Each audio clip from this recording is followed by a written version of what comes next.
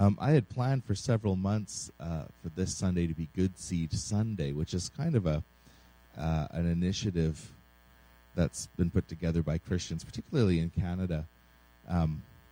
Just a day for celebrating God's creation and recognizing, reminding ourselves sort of the biblical call to steward the earth well. And it may seem like an odd topic given our current COVID situation, but I think actually perhaps it's all the more timely for us to be remembering the value and goodness of God's world. I was looking up some of the scientific data again and the medical data, which just is a reminder again that being out in creation helps to reduce all of our stress. I was like, yeah, okay, that sounds pretty good. Helps us improve our mental focus, helps improve our immune systems. That's probably a good idea right now, right? It's all we hear about. And I was reminded, too, of how God actually tends to us and our own well-being through engaging with his creation. And it's important to remember just this truth, even as we, again, navigate COVID and all the changing restrictions and stuff, is that we're embodied creatures. We're embodied creatures. I was reading a catalog from Uline on Thursday morning. They supply like office supplies and like warehouse supplies and like kind of everything. I'm reading this letter, this catalog. I'm looking through it for fun because I want to like, I'm like looking at like picnic tables and stuff, right? And then I turn the page and it's like glass jars. I'm like, okay, great. Turn the page again. It's like pallet jacks. I'm like, okay, we can get anything we want from these guys. I get to the end. There's a letter from the Canadian leader, and his whole letter. This is in the back of the Uline catalog. Is about how our virtual meetings can't replace our physical gatherings. I'm like, if the Uline guys got it, like, man, we're in good shape if he's got it. And it's just this reminder that we're not just sort of disembodied minds. We're embodied people. And I've said it before, but I'm reminded of this every time Rowan and all three of our kids, it's kind of become this tradition that we phone Sarah's parents over supper or lunch. I can't remember, one of the two. And so they're kind of scooted around the table in their chairs. And as often as we do that, it's almost become a sort of this daily tradition. It just makes them long more and more to actually be with their grandparents. Like, as much as we might do that more than we ever have, it doesn't make them feel like they've really seen them, right? So if the Uline guys got it figured out, my 6'4" and almost 2-year-old have got it figured out, right? That we're just made for relationships, and we're made to live in this world in God's good creation. And so if you're like me and you are maybe feeling weariness or frustration, then I commend to you a good gospel prescription, which is to make an effort to spend good time seeking the face of God out in his good world.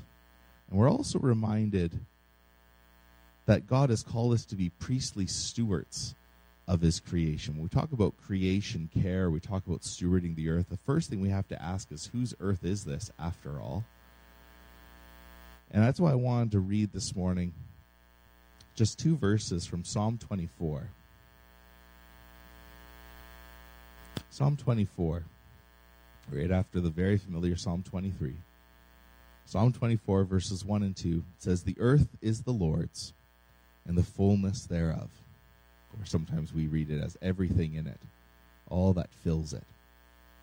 "The world and those who dwell therein." Not just the people, not just the sentient beings, but the world itself and those who dwell within is his. He's founded it upon the seas. He's established it upon the rivers. And the psalm goes on to talk about going up to worship God. It's almost this sense of, because of who God is and he's the creator who's established where we are, of course that makes him worthy of our worship, right? There's sort of this turn from, and I don't know if this happens to you guys, but it does happen to me, is that when I spend time in the beauty of God's creation, knowing it's his, and knowing it's almost like his, it's like a picture of his love upon us sometimes when we're out in the goodness of creation. I mean, I look out right now and it's snowing in April, right? So it's like whatever. But when you're out in the goodness, and there is something about just drawing near to God in the midst of being out and about. whose earth is this anyway, right? And if we don't get that straight in our minds and our hearts, if we don't start there, everything we say about stewarding or caring for creation, it can just become this sort of human-centric initiative that we're gonna save the world somehow, and it becomes a really kind of self-interest. It also becomes a really kind of quick political ideology. Often we just hear about this in politics, but we need to ground this healthily in God's word, and that the earth is his. He loves it. He created it. He calls it good, and then he's made us in his image. And there's the call to take care of the garden, to care for it, to guard it, to cultivate it, to subdue it, to be involved and over it, and cultivating our families and cultures and whatnot. But that's got to be the starting point for any kind of Christian conversation about good stewardship. And that's a pretty different starting point than what you might see in a really sort of far left-leaning liberal ideology that you might see today. And so biblically, and as Christians, we just believe God's given us an amazing world that he deeply loves, that reflects his goodness and his beauty. And for those of us that are just overwhelmed maybe with the latest news, or some of us that are maybe lost in the habit of just kind of scrolling through social media, we're just kind of scrolling through stuff. Here, there's a turn in verse 3 in Psalm 24. Who can ascend the hill of the Lord? So there's a turn to look upwards. And I think for some of us, our eyes are so focused downward on our devices. There's a call for us to look upwards as well, and actually look at where we are and where God's put us, and then draw our attention further upward towards him, to lift our eyes off our screens and to step out into God's good world.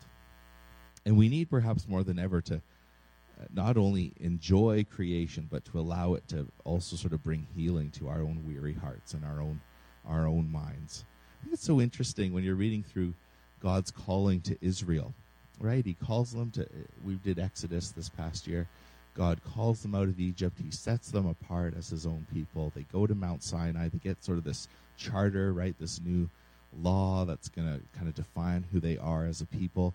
But in that law and in their calling to be a light to the nations, it's not just about how they interact with God, but there's all sorts of descriptions of how they need to interact with God, with each other, but also how they're supposed to interact with the non-human created order, right? And so it's interesting that being part of a light to the nations involved for Israel learning a new relationship with the land. Where before they're slaves, now they're called as free people. And it means God needing to reshape how they understand their engagement with his creation. And the laws, of course, they deal with stuff between God and them, all the worship and sacrificial stuff, and then all the justice laws between them and others, and what happens if your ox gores your neighbor, right, and you didn't mean for him to, and all of that, but also between humans and creation, all the Sabbath stuff, all the stuff about letting the land lie fallow, right, letting it restore its nutrients properly. All of that stuff is pointing to looking ahead to this day when all of those relationships will be reconciled. And it's so interesting that when Paul describes what Jesus has done on the cross, he talks about it as reconciliation. And I wanted to read Colossians chapter 1, verses 15 to 20. It's not an unfamiliar passage, but I think sometimes we read the all things part of this passage and don't we think still just in terms of people, when Paul's really talking about everything. This is Colossians 1, verses 15 to 20. And again, I think the stuff with Israel looks ahead to what Jesus is going to do here. So here's Paul. He says at verse 15, Colossians 1, he's the image of the invisible God, which is a big deal right off the top. But anyway, we're not going to stop right there. The firstborn of all creation. Firstborn doesn't mean he's created. It means he's the how do I describe it? Sometimes you can read that and think, oh, he's the first created one, and that's heresy. It's not true. Firstborn of all creation. It means it all belongs to him. Also, he's the one who's created it. It's by his word that he's created it. And then that's where it goes, right? Verse 16. For by him all things were created, in heaven and on earth, visible and invisible, whether thrones or dominions or rulers or authorities. All things were created through him and for him. Have you thought about that? Like, creation is made for God. Like, he likes it. He likes the trees. It's made for him. He finds enjoyment in it, you know. And he is before all things, and in him all things hold together. He's the head of the body, the church. He's the beginning, the firstborn from the dead. That's the other firstborn bit that I was trying to remember. He's the first one to lead the way into a new people of God through resurrection. That in everything he might be preeminent. For in him all the fullness of God was pleased to dwell, and through him to reconcile to himself all things getting reconciled, all things getting put back together through Jesus, whether on earth or in heaven, making peace by the blood of his cross. This is where Paul goes when he's thinking about the crucifixion and the resurrection, is that through Jesus' blood, all things are reconciled and are put back together rightly in him. He's the true king of all creation. He's the one by whom and for whom everything is created and upon whom everything depends. We depend on him for our ongoing, sustaining life. And his death and resurrection changes everything, says Paul, right? Not only does it bring salvation to all who repent and believe, forgiveness of sins, the washing away of an old life, but through his death, Jesus is reconciling all things. He's putting back together what was broken at the fall. And so he forgives our sins and he invites us into new life. And as Christians, we're formed and shaped by this gospel that God is in charge. He's reconciling all things through Christ. And now we're called to live a new life in light of what he's done for us, loving God and loving others, right? But loving God means loving what God loves.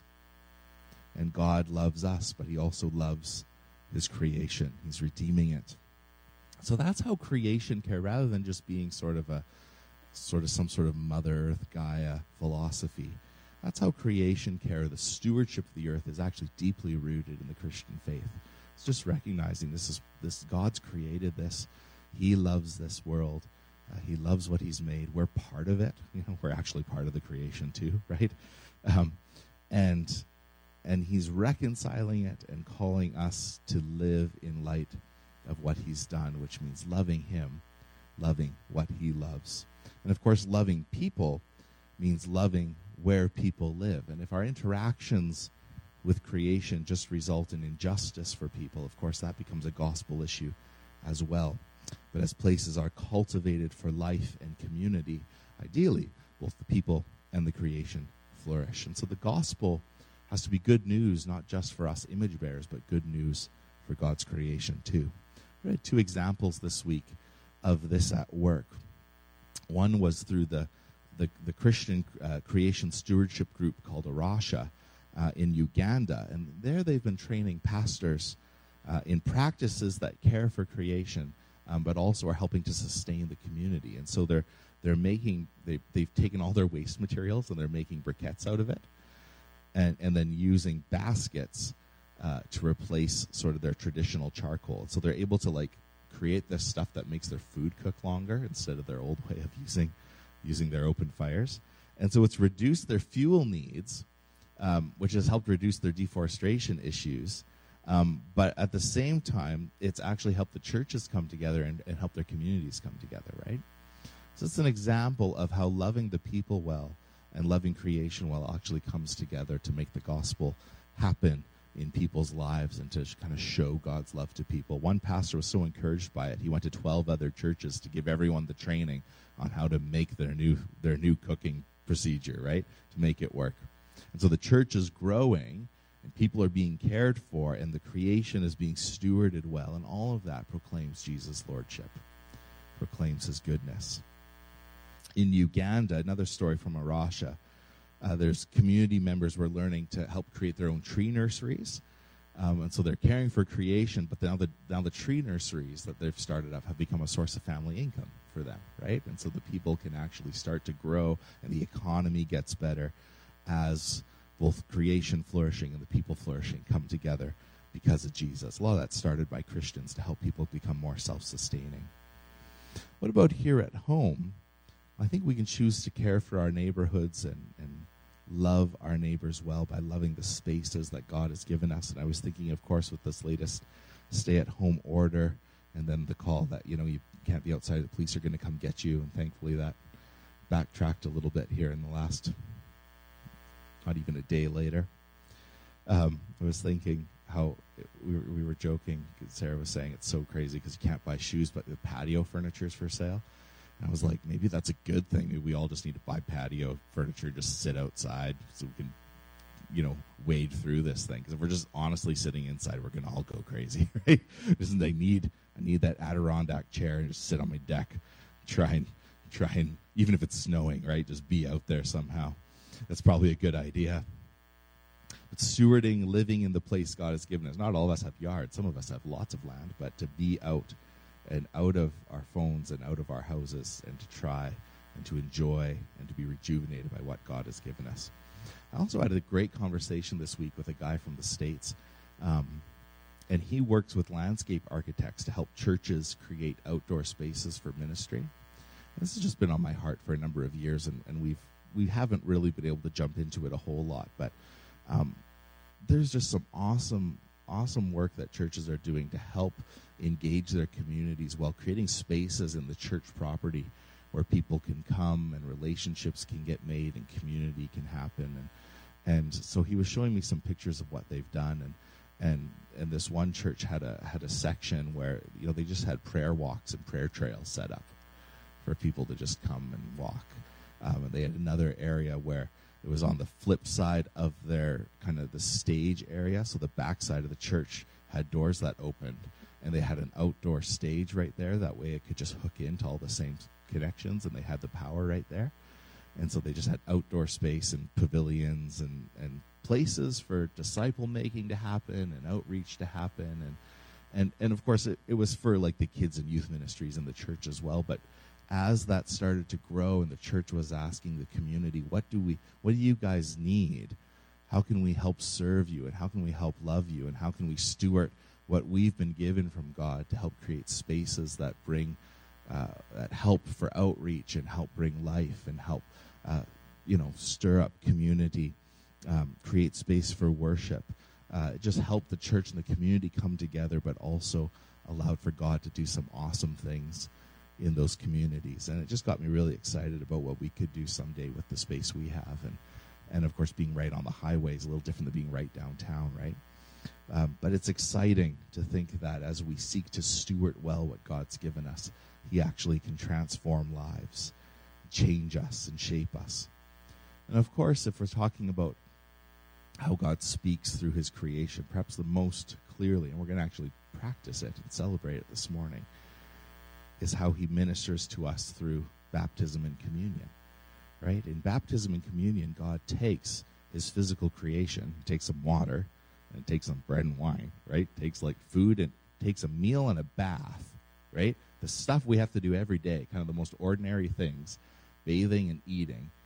And through that physical means, through his creation, allows it to become a way that we participate in something spiritual with him. Right? So that as we engage with this, God is doing something in us. And so I want to call us to a robust doctrine of creation. And to remember, especially in times like this with COVID, to remember to learn again the earth is the Lord's and everything in it. Not only are we called to steward the land well, but to allow God's good creation to be the means through which he restores and helps to rejuvenate us when we're weary. I was speaking to Rod Barks, our regional director, a couple of weeks ago just about my sabbatical that I'll be heading off onto in mid-May. And he recommended 3 practices. He said writing, walking, and water. Not just drinking water. He said there's actually something psychological that happens, something healing that happens when you sit in front of water. And I said, that's great. I can probably walk and write and sit in front of water really well. I think I can probably manage that. Just walk up my front door, just sit on that bench and spend time with the Lord. And so I commend to each of you, if you are struggling in this season, if you are feeling lonely or tired or foggy, to remember God's good creation and perhaps take on the practices of writing and walking and water. And as the weather warms and we find ourselves drawn back outdoors, I want to encourage us again in our first human calling, which is to live in relationship with God and to live in harmony with one another, which means, of course, caring well for ourselves, caring for your bodies, getting exercise, eating healthily, sleeping deeply, to cultivate a life of prayer, to tend and to keep the garden, and ask God to speak to you through his good creation. Because Jesus is Lord of all, and he is reconciling all things to himself, which gives us hope for today as we look ahead to the future when we know he will come again.